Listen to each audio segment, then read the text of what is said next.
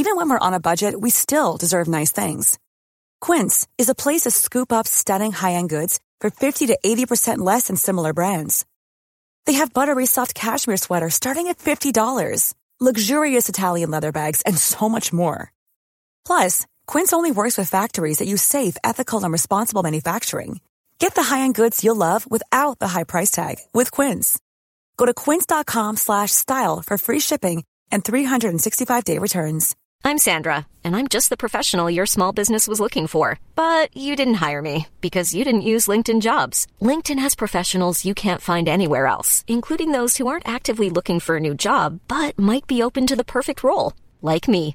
In a given month, over 70% of LinkedIn users don't visit other leading job sites. So if you're not looking on LinkedIn, you'll miss out on great candidates, like Sandra. Start hiring professionals like a professional. Post your free job on linkedin.com/people today.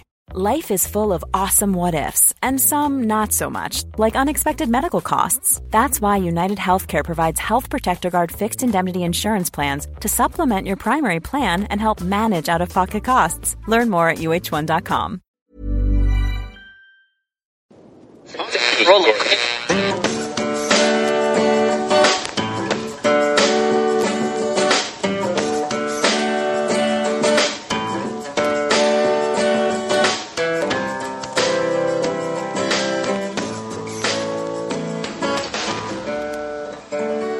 Acting as moderator for tonight's broadcast.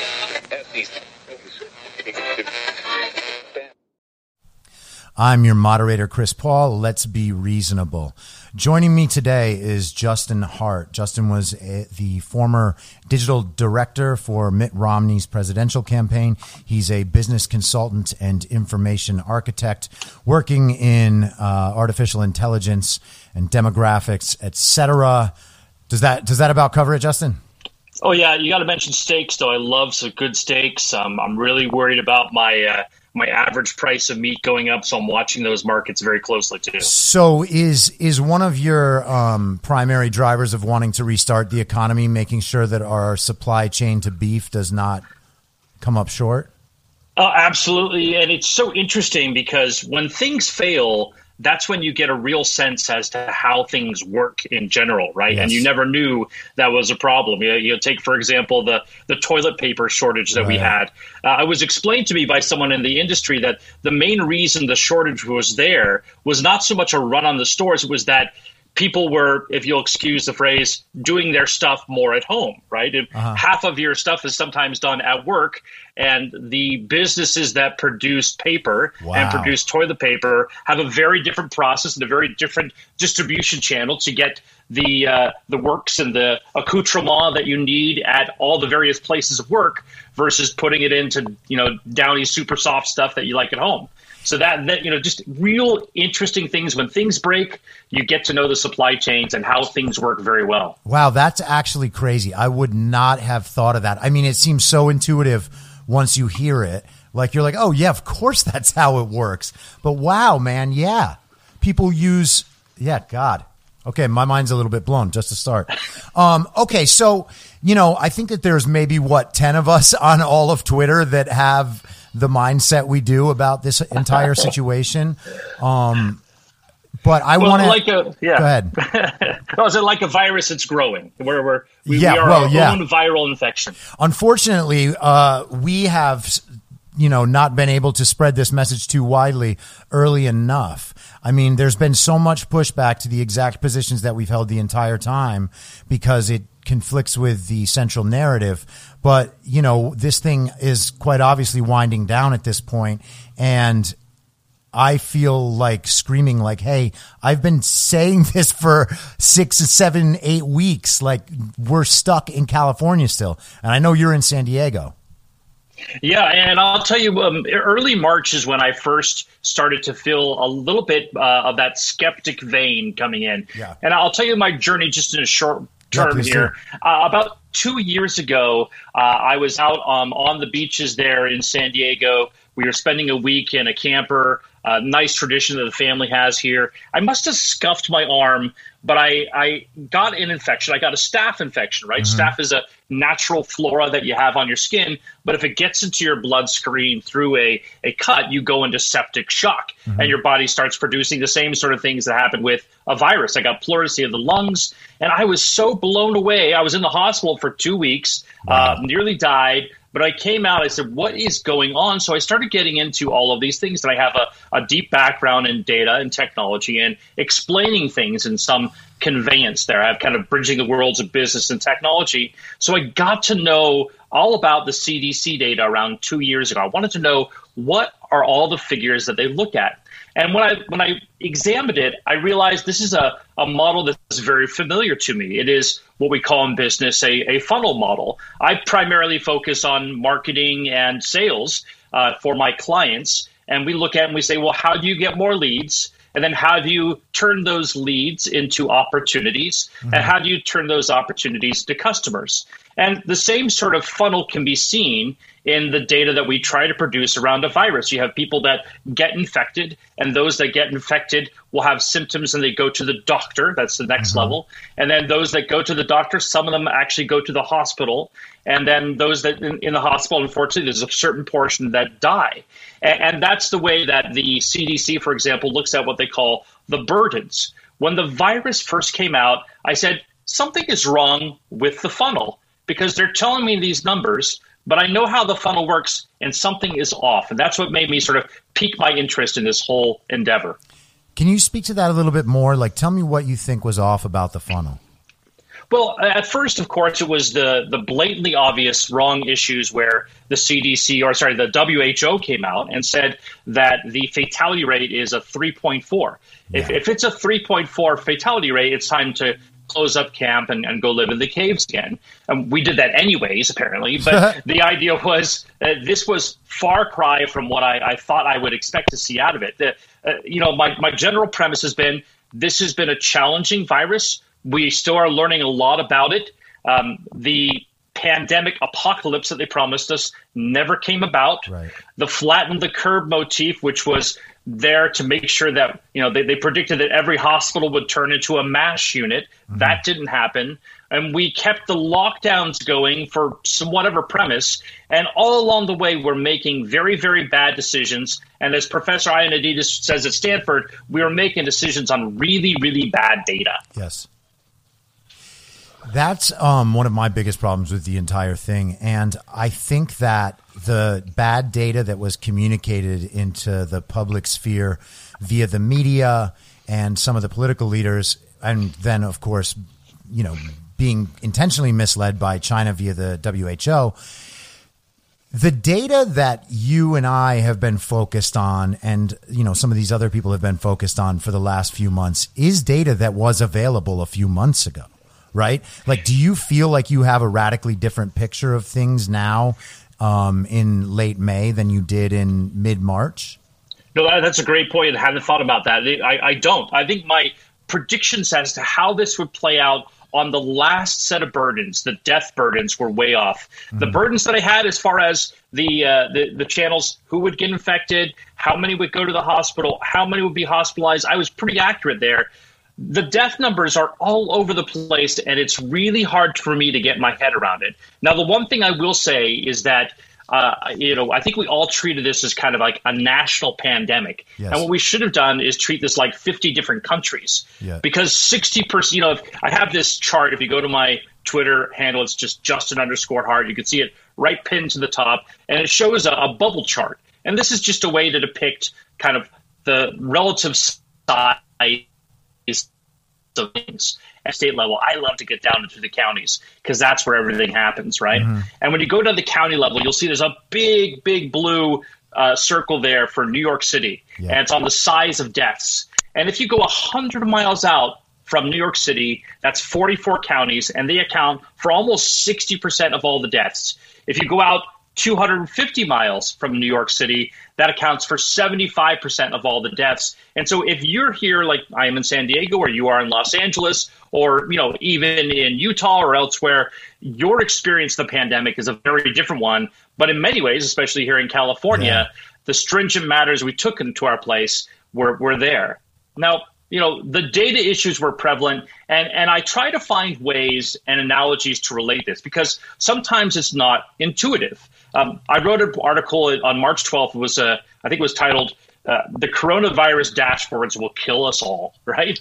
And it was because we started treating the virus like an election, and we expected overnight results. And what that got in a profession like virology and epidemiology, who are used to taking years to get their data out, is that everything was rushed to market. And we expected our precinct counts to wake up the next morning and tell us everything that was happening. And so all the data that you see on the dashboards is pretty much wrong, okay? And I'll explain in an analogy. I'll explain in a short analogy why that is, okay? I have a 17-year-old son, and during the lockdown, and I have kids who are also teenagers, I might go into the room and I might find a big bag of empty Starburst wrappers, right? And I'm thinking, I empty that thing out, and I'm going, oh my gosh, I got to take my kid to the ER because they just ate all this candy, right? That's what our experience is waking up every morning. Now, if my kid was dutiful, which they are, they're great kids, they maybe had taken a marker and written down a date on when they ate each one of the Starbursts. So one was marked on March 15th, one was marked on April 1st, one was marked on May 3rd, and so on, right? And now when I look at the dates, I go, oh, I'm not that concerned. But that's what happens. We wake up in the morning, and because the data lags, then we get the big pour of the bag, and we go, oh my gosh, 1,700 people died yesterday. But that's not the case because those deaths are layered into the past. If you sprinkle them over a date line, that's what it would look like, right? Yeah.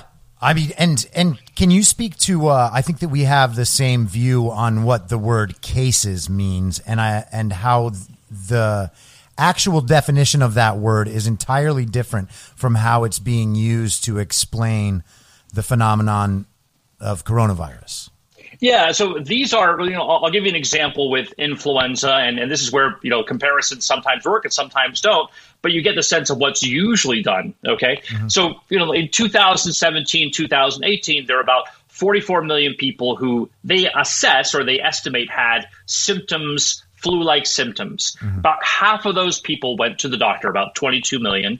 And of those 22 million, in between that burden that I talked about and the hospitalization burden, there's another little step there where they send in specimens to see if the person has flu. Now, just to give you an idea, like 0.1% of all those 22 million people will ever get tested for the actual specimen of influenza, and probably only then if they're going to the hospital. So we test a very, very small amount, which was one of the problems is all of a sudden we had to ramp up our testing to test everyone in the world.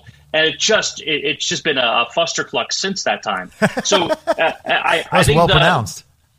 Well, the challenge is really understanding that we really weren't built for this, right? And I think that's been part of the problem is, and this is a little bit of a defense, I will say, for the Fauci and Birx and CDC crowd. It's like they were not built for this overnight race. And maybe we should have been. Maybe we should have looked at that. But they're used to working at that pace where they're not, troubled by trying to get out, the latest data.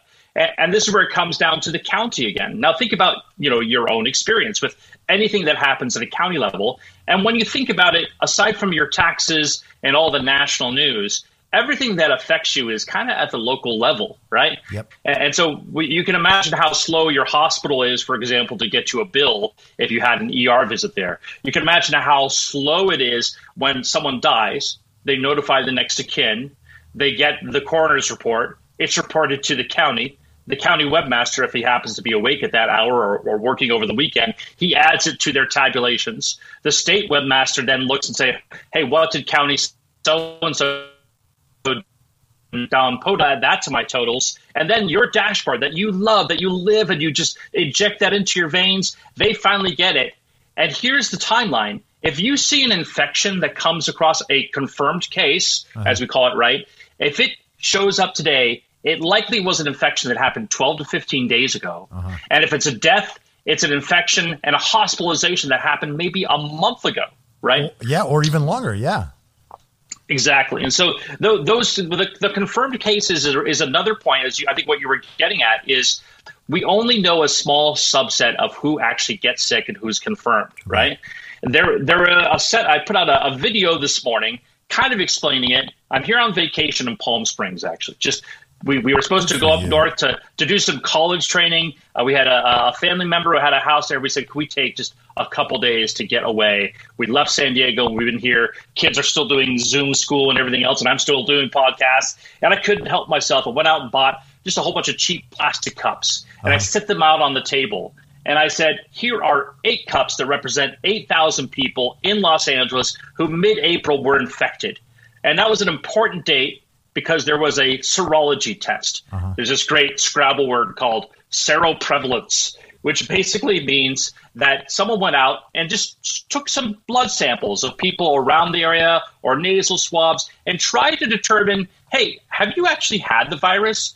Because when you go through any sort of virus like influenza, pneumonia, or like the SARS-CoV-2, you will get those antibodies, which will start producing and start fighting anything. And it's a trace that you've already had it. Well, it turns out 45 times the number of confirmed cases have it in Los Angeles. And with 10 million people, instead of mid-April there being 8,000 people who probably had the coronavirus, it was 360,000 people. Yeah. And most of those had no idea that they had it and were just fine. And so it's a difficult proposition to understand all those things.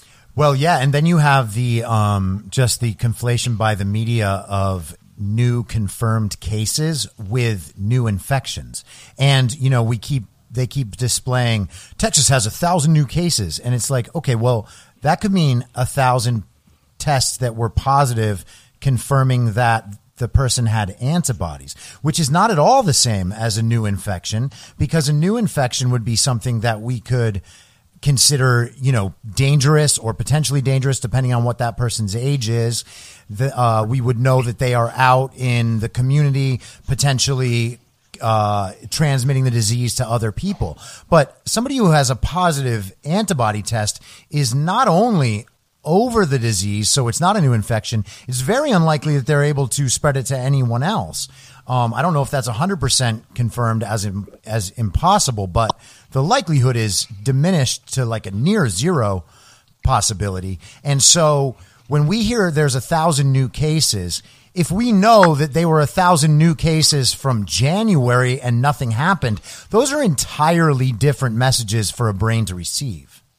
Yeah, and there was a great example I gave. This was back almost a month plus, April 4th. The singer Pink, right? She came out and said that she had actually been tested like 2 or 3 weeks prior and had been tested positive for the coronavirus, for COVID-19. And so she stayed at home dutifully, but she didn't announce it to the press. She went to her private doctor about 2 or 3 weeks later and got another test, and this time it was negative. And that's when she came out.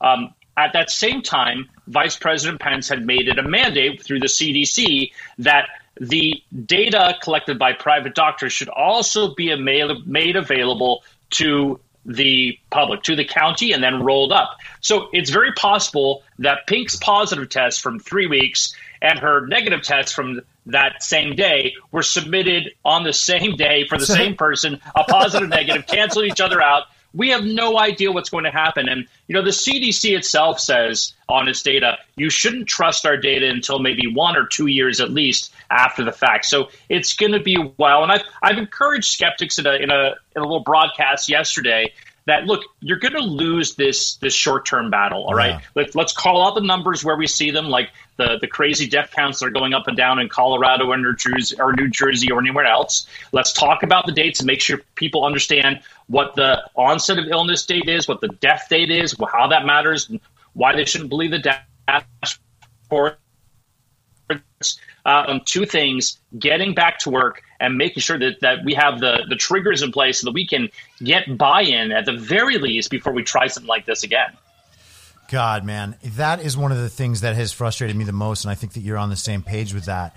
I mean, people are, I've been going back and forth with Claire Lehman, who's been, she's the editor of Quillette, which is pretty decent online kind of news and political discussion for him.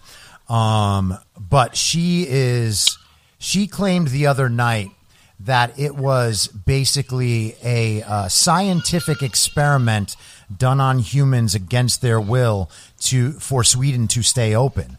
And that is incredibly confusing to me, because from my perspective, we are in the experiment here. Like, pandemics have gone through society before. There is nothing. This is a new virus, but this is not a new state of humanity.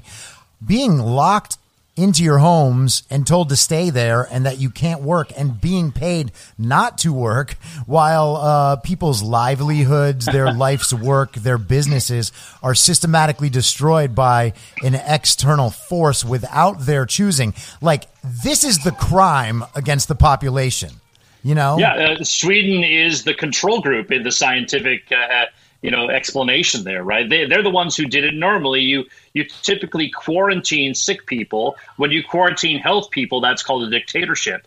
And we somehow got in our minds that we needed to go to that extreme level. There was actually a warning document in 2009, I think it was, when these first sort of recommendations of strict lockdown started appearing in academic circles. And they said, if you're going to do this, you should, as a public, try to get buy-in from the populace before you take this upon them. And I can't think of a single individual. I've been a ardent Trump supporter, but I've been extremely disappointed. In fact, I came out publicly and said, when we went through the first 2 weeks, the first 14 days to stop the spread, right? And then he came out on the lawn and said, we're going through another 30 days. I said, I think he just lost the election, because I think, it's hard enough to get people, and I know this being in the political arena for a while there, to come out and get excited to vote for you.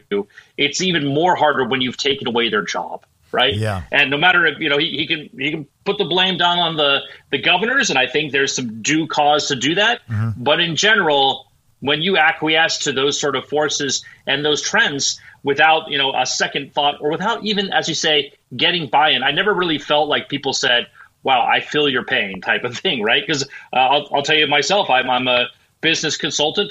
My main client was actually down here in Palm Springs. He runs a high-end getaway, an intense instructional 3-day course for retired boomers for golf, right? Yeah, awesome. That business is dead, right? And so I lost all my clients in this whole thing and had to sort of regroup and see what's happening. But I really raised the alarm bell in San Diego and helped rally some really good listening ears there as some of the supervisors. And you realize now how important local politics are, right?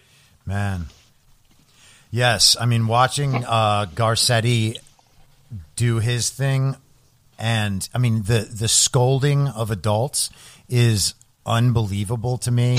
The capriciousness with which they change the rules. I mean, Gavin set out a series of guidelines last week, like that you couldn't have any COVID deaths for 14 days and that cases couldn't rise for 14 days, like crazy stuff that like was impossible on its face. But that was what they said was guided by the data a week and a half ago. 1 week after that, 3 days ago on Monday or 2 days ago, whatever it was, he rescinds all those guidelines. Now, that should tell you two things. One, that they don't know what the hell they're doing. And two, that those guidelines didn't make sense in the first place. That's right. And really, we're in a fortunate position where there were some natural pressures that could be exerted here in California. Otherwise, I fear, like, for example, I don't think Virginia is going to have some issues trying to get out from underneath their governor's thumb. Is that the cities, the counties in California can collect some income taxes. The state obviously collects a lot of income taxes. The cities, however, and city budgets were imploding everywhere. And so the pecking order went, the city mayors just got all up in the grill of the county supervisors. The county supervisors felt the pressure, and they brought that up to Newsom. And we, sort of lit the fire, if you will, myself and others and yourself, just trying to say, look, this is not what you're seeing. And I think they overrode sort of the very conservative or the very strict structured strictures of our health directors, who would obviously, like any good doctor, if my doctor ran my life, they'd say, you stay at home and don't, run your car and don't eat anything that isn't fresh, right? And that would be a very boring existence, which it has been for the last 2 or 3 months. Also one where nothing can be sustained because there's no economic activity. Right. And I, look, I was mentioning yesterday, there's one way in which COVID-19 is not like influenza in some ways, but in this way in particular, I think it's a positive note, which is it seems to have spared our youth, right? If COVID was like influenza, there would be 1,000 kids dead under the age of 18 and about 150 to 200 infants dead. And that would be a very sad case. The sad part, though, is that we've basically thrown that out the window. A infant mortality study came out yesterday showing that 250 to 300 to 400,000 additional infant deaths over the next decade because of the massive poverty that we've inflicted on people because of the shutdowns. That is fucking horrifying. It is, and I think that's the consequences. And when I look at these really artifice death numbers that are really difficult to interpret and understand, and I look at 50 to 60%, in some cases 70% of all deaths coming from nursing homes, and then those being revised up and down and left and right, you just realize, imagine if our leaders had put half as much energy and political capital into protecting the most vulnerable among us instead of making sure that we stayed welded to our homes. It's a sad artifact. And the thing that's, really dawning on me just, the last week or so is that, we did the first stimulus bill, which was 2.2 trillion. And then there was some backside cost to that too. And then all the economic activity we're losing, and then potentially another stimulus package.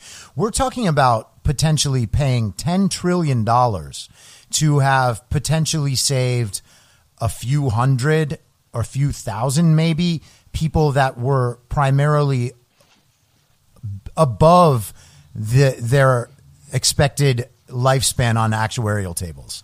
And I mean, it's not to try to be insensitive about these people's lives, of course, but if you're looking at this from a public policy perspective, then it's not like you can't say things like one death is worth whatever we have to do. Like, no, it isn't.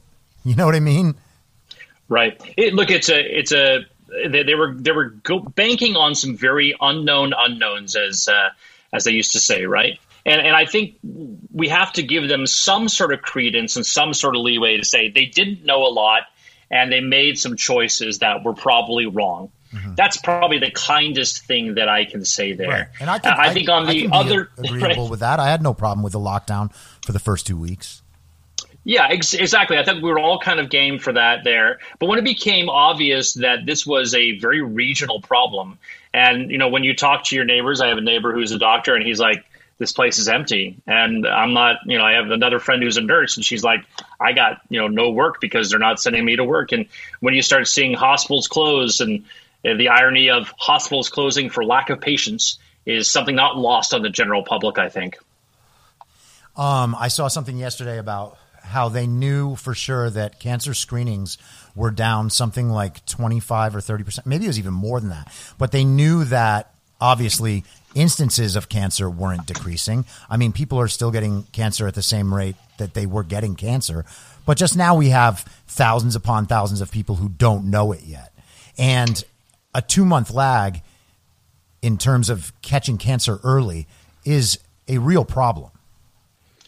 Yeah, and there's a calculus that the WHO and the CDC use, which is years of life lost. Okay, YLL, and what that means is they try to look at what impact did this have? See if someone who is in a nursing home, and the average stay in a nursing home before they move or pass away typically is about 5 to 6 months. 8,000 people in nursing homes die every week, 40,000 a month, which is a stat I didn't know before this, right? Mm-hmm. And so being able to take that as context, but think about this, for example, When you look at, for example, influenza and the impact it has in society, where it takes a lot of youth, and if the average sort of life expectancy is 80 years, you have an infant die, you've lost 80 years of man life in there or woman life. And that has an impact on society. It certainly has an impact on those parents, those siblings, and the general calculus in general. When someone passes away at the age of 80, 85, or 90, the impact on society is much less, and it's no less sad, or it shouldn't be grieved less. But when you add those all together, it comes out to about even. And but we'll imagine how many more lives we could have saved had we dedicated those sort of resources to making sure that, one, we didn't send COVID people into nursing homes in the first place, right? And that was the dictate that both our Governor Newsom and that Governor Cuomo made to make sure these nursing homes accepted these post-operative folks who were coming out of COVID and probably still infectious in many ways. Yeah, I don't think a lot of people know that in California because it hasn't been as pronounced as what Cuomo did directly, but California is still open for the same thing, and nursing homes are forced to take people if that's what they're told. Am I right about that? Yeah. Yeah, you are. And look, you mentioned hospitalizations and visits for other things other than COVID. Yeah, I'd be nervous if I were going to a doctor, too, if I were going to a hospital and just looking over my shoulder and making sure no one's coughing and everything else. And I think that's why you see those downturns. Now, that's the reality. Like, here's another example where I encourage people on my side of the spectrum, of the skeptic side there, to say, look, you're going to be asked to wear a mask. And maybe you have to live with that for a little bit. That's a battle that you can choose to fight right now. Mm-hmm. Myself, look, I got to wear one to go get food for the store. I'm just going to deal with that. Yeah. It'll settle down in a little bit. There's a lot of PTSD that people are going through. Yeah. And hopefully we can get over that very quickly, because you got to get back to the hospital and you got to get back to work and school, frankly. That's one of my primary concerns, is the PTSD factor. Like, when is society going to come to terms with the fact that they don't have to be scared? Not everybody out there is a vector of disease. It is totally possible for us to protect vulnerable communities for less than $10 trillion. All of this stuff is perplexing to me. One of my real concerns, and I know you share this about people like Gavin Newsom and Eric Garcetti, is that with these strictures still in place, we are now 6 or 7 or 8 weeks past when they were effective. And even if we could say that the 2 weeks to 4 weeks at the beginning were this kind of informational period where we really needed to get a handle on what's going on, I'm open to that. But as soon as we realized that what we thought was going on is not what was going on, and then we extend this for 4 more weeks, 5 more weeks, 6 more weeks, 8 more weeks, we have dug ourselves into a hole that is going to be very difficult to dig out of. And the other thing about that is that extra 4, 5, 6 weeks was spent increasing people's level of fear rather than decreasing it. And so now we have people who are still horrifically scared of this thing and are going to be in some way unable to return to normal life and their normal habits, which will hurt the recovery. And that really bugs me. And that's the one thing about the masks that I can't just accept on its face. You know, like, I do not want to participate in the same culture that drove us into this problem to begin with. You know, it's nice to be cautious about the right things. But like, if you are wondering about whether or not you should go outside when it's raining and you stay inside because you're concerned about being struck by lightning, then what you have is an entirely irrational fear. You know, yes, it could happen that you get struck by lightning, but the chances are so minute that if you lived your life based on the likelihood of you getting struck by lightning, and that caused you to stay home all the time, you would be a person who's not prepared to live life. That's exactly right. I'll give you a couple stats just to use that people can use then to, you know, tell their family members and friends. I have one that I use that is it's still accurate right now, but it'll change with time, which is to say there are 3,100 counties in the country. About 500 of those house a third of the population or more. And if you're in one of those 500 counties beyond the scope of New York City, you have a better chance of being murdered than you do of dying of COVID right now. Jesus. And in those other counties, you have a slightly higher chance of being murdered by your spouse, right? There are a lot of different factors that go to that. And then on top of that, I think the more appropriate analogy is one that professor from Stanford came up with, which is if you're under the age of 65, your chances of dying COVID are about the same of dying in your commute to work. And if you're over the age of 65, they're about the same, slightly higher, maybe the chances of driving to your work if you're a professional trucker, right? Still very low, but a little bit more pronounced. And those are the sort of the risk factors that you need to take into account and just say, wow, this really is not this piece here. And I think, there's certain people, for example, I'm just glad I don't have to worry about my kids. There was a statistician who did some work recently, and they compared a 20-year-old to an 80-year-old, right? And if you took the 80-year-old as the highest risk person in our society, or that strata of dying of COVID, every 20 years below 80, your risk would basically be reduced by 8 times. So if you're 60 years old, your chances of dying are 8 times less than they would be if you were 80 years old. And 64 years if you're 64 times less if you were 40 years old. If you are 20 years old, again, we're talking exponential here. If you are 20 years old, your risk of dying compared to the 80-year-old are 500 times less, right? And yet we still have, real questions as to whether or not any schools are going to open in the fall. And those are difficult propositions because it's like these are the least susceptible students in, the people in the world. And we're denying them the chance to get out there and basically be part of society. Yeah, I mean, I am really worried that this is primarily a PR problem right now and not a public health problem.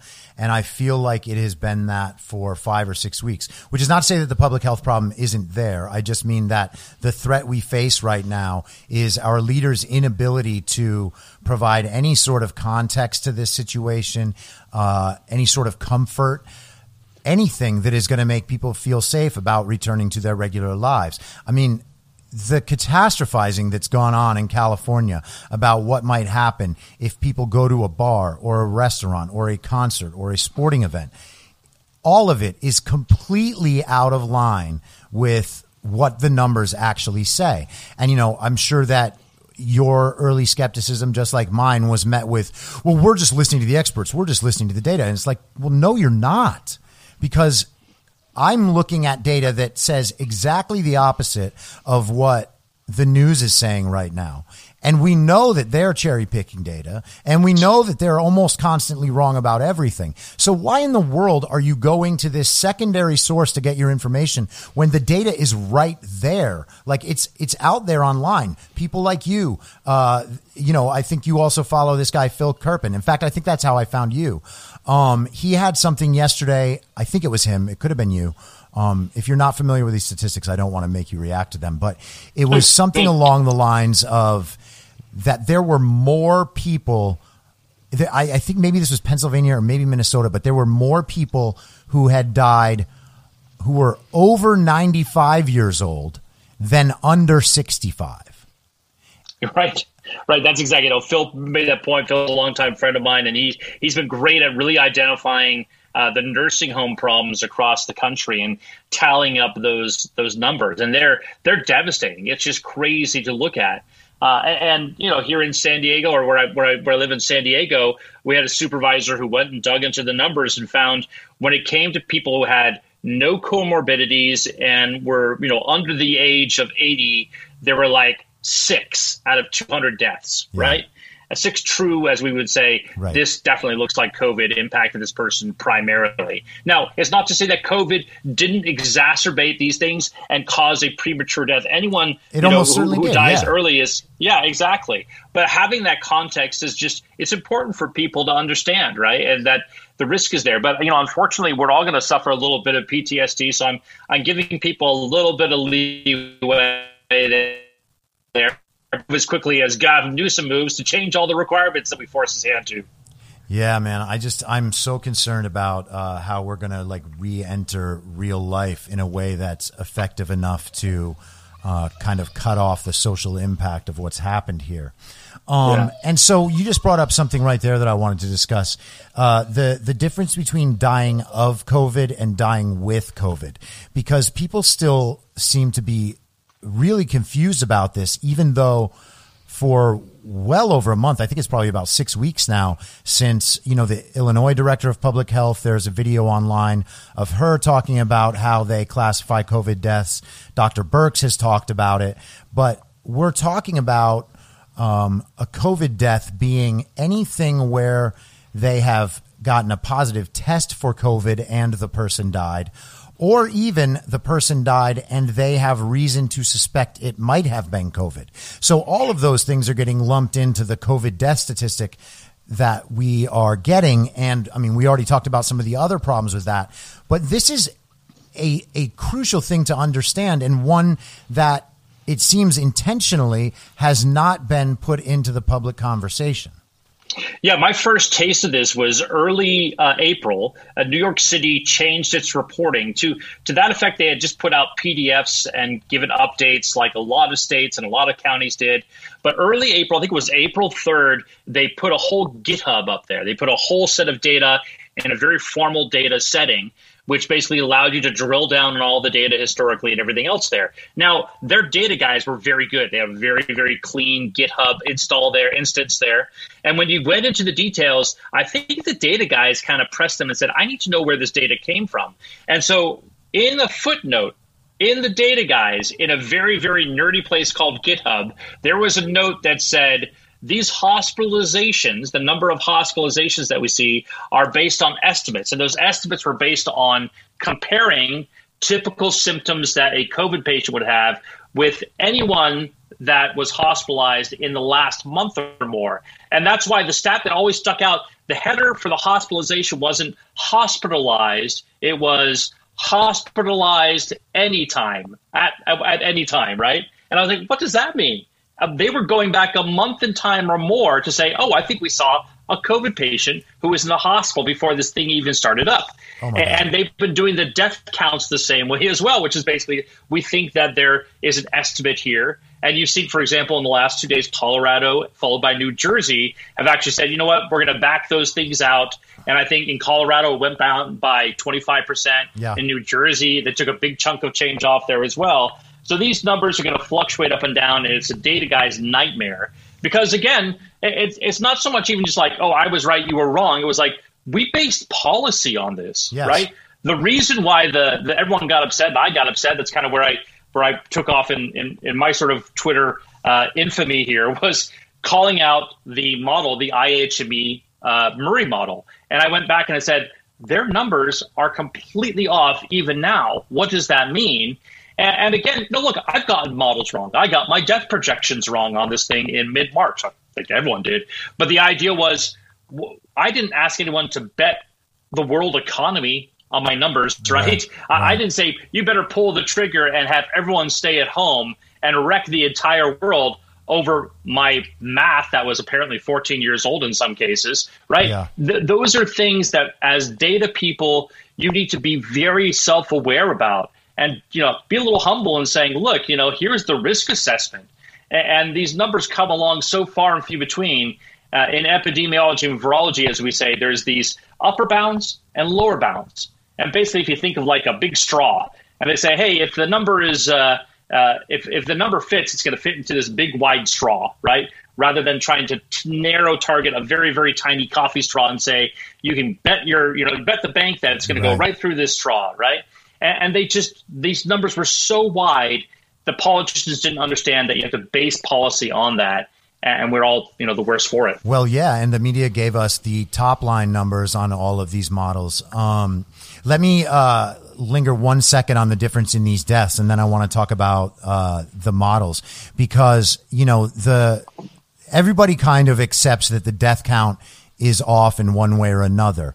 Now, I accept, and I think that you do, that it's probably off in both ways. They've probably missed a bunch of COVID patients and also overcounted these possible COVIDs where, at least conceptually, the way we think about it, especially if you're thinking about public policy, it's it's an entirely different scenario to know that this virus is lethal in itself and will kill people at XYZ rates, whatever. It's a different thing to say, okay, there are some extremely unhealthy people in this world, and COVID has a chance of burning through that entire group. So we need to protect that group. But these aren't just, this virus isn't just spaced out over the entire population the way that we kind of picture it to be. And then Fauci, you know, when he gets asked this question, his answer is always, well, we're almost certainly missing a lot of people. Like, I would really love for someone to ask him, well, how many are we overcounting that are possible COVID but may not have COVID? I don't understand why that question doesn't get to him. So I don't know if you want to comment on that, but. Yeah, well, look, I think, again, as I said, it's going to be a little bit before we know the numbers. But we're seeing actually that there may be some undercounting in some interesting ways that have an impact on the lethality of the virus. Up until about a week ago or so, the CDC was making numbers available for COVID deaths, for pneumonia deaths, and for influenza deaths. The reason we were so sure about making those numbers known is that for influenza and pneumonia, there's an actual device that sits at about 10% of doctor providers and hospitals around the country. And the CDC has a direct line into these things. Literally, they punch into the device the person's temperature and the symptoms that they had, and then they get that real time. And that's what they call their surveillance network. Okay. Mm-hmm. And an interesting thing happened early on late last year, in the October, November, December timeframe. All of a sudden, the specimens they started sending out to the labs from people that were punching in the influenza and pneumonia, the pneumonia keyboards there, had come back with something that wasn't recognized. Mm-hmm. And it's very possible, now that we have a lot more evidence, that COVID was with us. And I wrote this on March 9th. Has COVID been with us since late last year? Yeah. And if it has, then the starting point of the epidemic moves 2 months back, mm-hmm. and its virality grows, its lethality drops, and we have some interesting things to look at. And so we're having those first sort of notions as to what's happening in that realm, because the CDC just started to make available some interesting death numbers. Now, we're not going to get to know everything until about maybe the end of the year. So, for example, you've heard the number come up that there are no more. There were about the same deaths in the 2019-2020 season as there were last season and the previous season, when you cumulatively add up all the people during this sort of death season that we see over the winter. And while that's accurate, we don't know what the divots were, right? We know, for example, there were fewer deaths on the road because we were all staying home. So did COVID fill that divot? And we're just seeing those same things. So we don't have the non-natural deaths because there's no keyboard at the hospital say this guy died in a car accident. Sure. There's no even keyboard device that says this guy died of cancer. And then, as I said, it's only 10% of hospitals. They then have to extrapolate to the rest of the county and the state to understand what's happening there. So this is a really interesting dilemma that they'll have going forward. But we're slowly getting peaks of little pieces of information because they gave us a few more cases of here's another way a person dies, and that was from abnormal lab results. And there was a sizable jump in November of last year.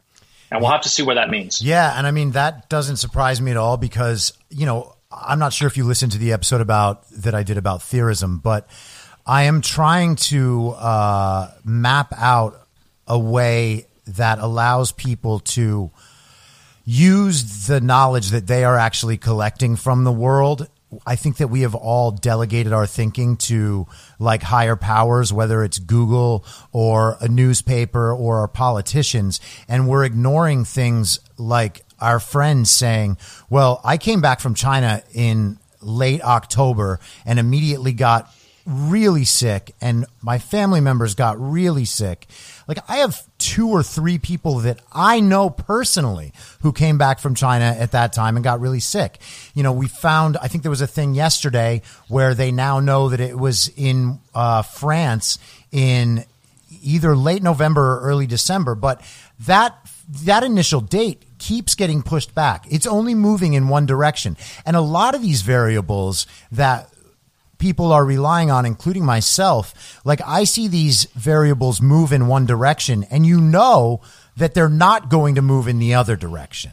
You know, like we can be pretty sure at this point that enough people under 65 have had COVID and had no issue with it to know that that isn't a threat. We have enough children who must have been exposed to it to know that that isn't a threat. It's not going to go back the other way where all of a sudden we're like, wow, all children are just dying everywhere from this thing. No, the virus would have to mutate for that to happen. So when we have a variable that gets pushed back and back and back, and now we're, you know, middle of November, potentially early November, there's no reason to believe this wasn't here that early. That changes everything about how we've looked at this thing. But so the one piece that I'm really interested in is what accounts for the rapid spread and the huge spike, which we all know obviously happened. No one could deny that.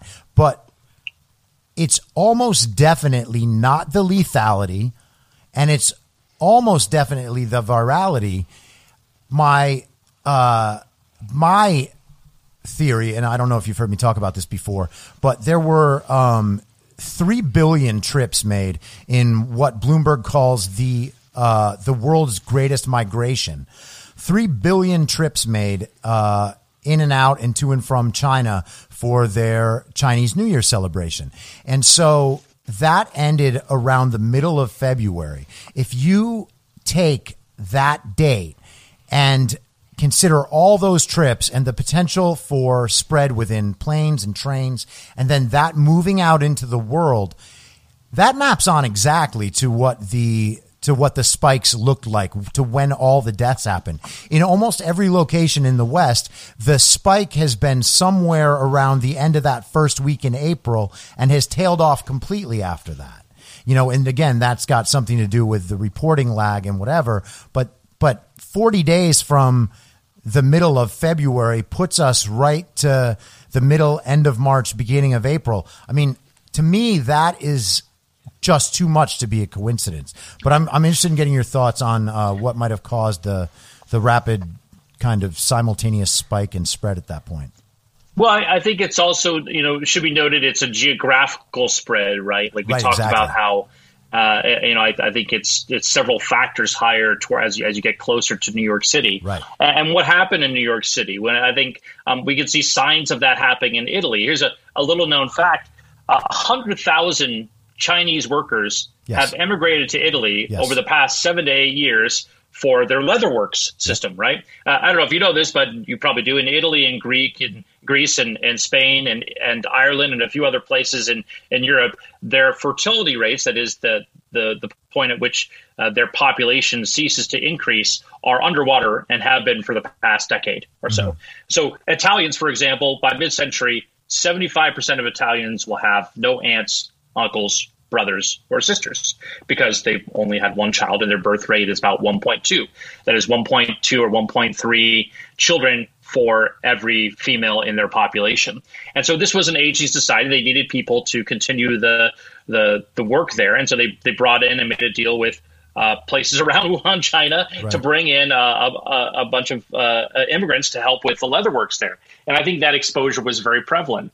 I think you also had the worst of worst cases in New York City. You look at, for example, where you are in LA, and LA County has about the population of New York City, about 1 million more people in LA, right? But the density of Los Angeles is about 7,000 people per square mile. The density of New York City with all the boroughs is 26,000 people per square mile. If you look at the island of Manhattan, which could fit it's got to be Malibu, less than a square mile, right? No, 26,000 people per square mile in New York City, including all the boroughs. If you narrow it down to just Manhattan, it's 65,000 people per square mile. And so that sort of density, I think, impacted everything on that scale. And also, a couple other factors. I think the subway system, I lived in LA for 4 or 5 years. That's not really a massive, you can't even compare the subway system that's in LA to that. I grew up in the Bay Area, and that's a commute train to the subway. And so there was just a bunch of factors that BART, you the cut Bay out for a Area second, Rapid Transport, right? Oh, yeah. And so those factors really, I think, played a part in what was happening right there within New York City, is that density. And you saw it in Italy as well, and it's really unfortunate. One other factor, too, which was interesting, this was from a study that was done about Italy. They had a very light flu season. And so when COVID came in, there were, if you excuse the term, there was a lot of fodder for it to burn through very quickly. Sure. And so I think in certain places around the country, you'll see that same issue. And again, this fluctuates. I'll give you an example. 1,000 people have died in Missouri. 1,000 people have died of influenza this season in Missouri. That's it. Just 1,000 people. I think that's 10 times the amount of people that have died or something like that in all of Missouri for COVID. And it's because they had a very, very intense flu season, and there weren't a lot of people left over for it to really, get through the rest of that. So there's a lot of things we need to take into account when we look at these things strongly. Okay, so what do you have anything to say about the models? We can talk about Imperial College. We talked a little bit about IMHE, or is it IHME? I always get that wrong. Something like that. Yeah, so Neil Ferguson created the model at the Imperial College in London. That's the one that said up to 500,000 people could die in the UK and that 2.2 million could die in the United States. That guy, Neil Ferguson, is, at the top of his field reputationally, institutionally. But he has, to my eyes, gotten every one of these pandemics for the last 20 years wrong by factors of 1,000. It's crazy to me that we put so much faith in these numbers without getting them into a proper context. I wonder what you think about that as a data guy. Look, I look at virologists, and when these things come around, I mean, you might as well be a historian for Germany's Oberammergau, right? A great German festival that happens every 50 years, right? Mm-hmm. That's the whole thing. These things don't come along quite as frequently, so they can gather data points. An example I mentioned, for example, I think in the 2017-18 season for influenza and related causes, it was something like 61,000 deaths that year. That was a really high intense season. But because the numbers are so bad or so extrapolated, if you will, the actual sort of range that they have, it could have been 40,000. It could have been 100,000. And if I went into my boss and I said, hey, I think we're basically going to need about $40,000 or maybe $100,000 to get this thing done, he's going to come back and say, "What, are you kidding me? I need better estimates than that." And I think if President Trump, if our governors knew that these numbers are so wide you could drive a truck through it, then you would have a very different understanding as to the risks that you're willing to take. Now, if it had gone the other way, I get it. Like my wife made me watch the movie Contagion, for all things, at the beginning of March, and I said, I'm going to shoot myself. This is awful. And then I realized, this is not 1 in 12 deaths. It's not even 1 in 1,200 deaths. It's really going to be an interesting. It's a mild to moderate pandemic for the vast majority of Americans, and for people that were in the New York area, it was an intense season, and we should do what we can to support our frontline workers and the people who are suffering because of this. What do you think this means for the future of epidemiology and the way that we go about these things? They have some trust to rebuild for sure. There's a great virologist I know on the line, Chris, who's from New Zealand, I believe, a really sharp guy, and he's taken these people to task and said, we need to look at ourselves in a very strong way and figure out how we got a lot of this wrong, because they got almost everything wrong on this thing. Yeah. And I think they know the way that viruses react in general, but again, they don't have a lot of experience to go into things. So we talk about, I think it was Malcolm Gladwell who brought to light and made popular that sort of social study, which said it takes about 10,000 hours of work to become an expert in something, whether a basketball player or a violist, or in my case, a data architect. And when you don't have that many sort of real world examples to work with phones, And those are difficult to stake people's jobs on. Yeah, no kidding. Man. All right. I think we covered most of it. Yeah. I think so. I would say for your listeners, they're probably wondering, where is their state in the stage of things? I would go every single one of your county board of advisors and the board of supervisors. Those are all online. Go and listen into those things. Call in, make your voice known.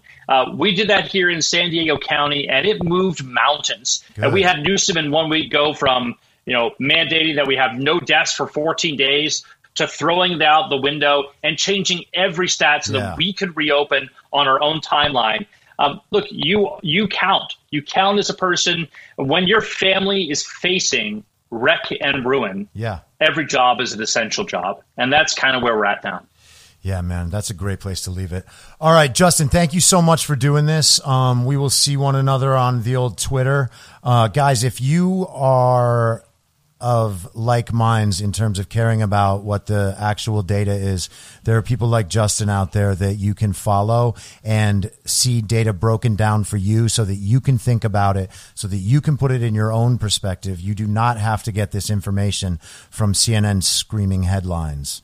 So Justin, thank you, man. Thank you for what you're doing with all the data. I am loving it. It is helping me quite a bit. So I really appreciate that. And I appreciate Chris, great to be with you. Yeah, man. And if I'm up in LA, I'll come and catch you. That sounds great, man. Let's talk soon. I think so. Okay. Bye-bye.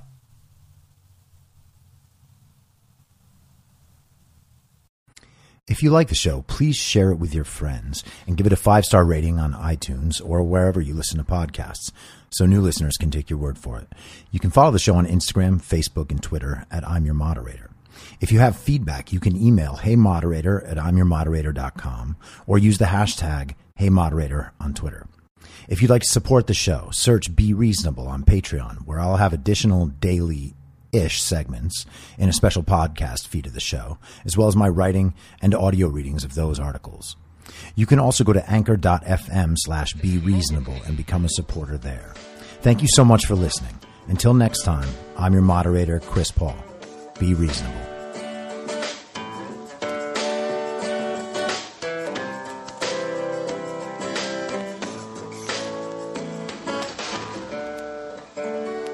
Acting as moderator for tonight's broadcast.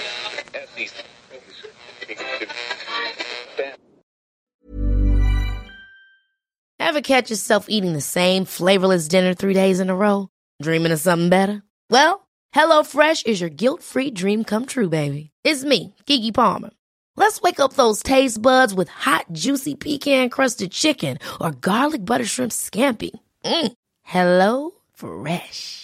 Stop dreaming of all the delicious possibilities and dig in at HelloFresh.com. Let's get this dinner party started.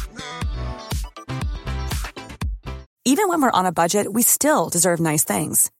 Quince is a place to scoop up stunning high-end goods for 50 to 80% less than similar brands. They have buttery soft cashmere sweaters starting at $50, luxurious Italian leather bags, and so much more. Plus, Quince only works with factories that use safe, ethical, and responsible manufacturing. Get the high-end goods you'll love without the high price tag with Quince. Go to quince.com/style for free shipping and 365-day returns. Mom deserves the best, and there's no better place to shop for Mother's Day than Whole Foods Market. They're your destination for unbeatable savings, from premium gifts to show-stopping flowers and irresistible desserts. Start by saving 33% with Prime on all body care and candles. Then get a 15-stem bunch of tulips for just $9.99 each with Prime. Round out Mom's menu with festive rosé, irresistible berry chantilly cake, and more special treats. Come celebrate Mother's Day at Whole Foods Market. In my mind, that's the end game. Thanks for listening. If you'd like to follow what I'm reading and thinking throughout the day, you can do that by downloading the Telegram Messenger app and going to t.me/I'm your moderator. On social media, you can follow me on Truth Social, Getter, and Gab at I'm your moderator. I also have channels on Rumble and BitChute. If you'd like to follow the writing, you can find me at imyourmoderator.substack.com. The merch site is cancelcouture.com or go direct shop.spreadshirt.com/cancel-couture. If you'd like to support the podcast financially, the best place to do that is Ko-Fi. Go to ko-fi.com/I'm your moderator. And all of these details will appear in the show notes with each episode. I'll see you soon down on the range.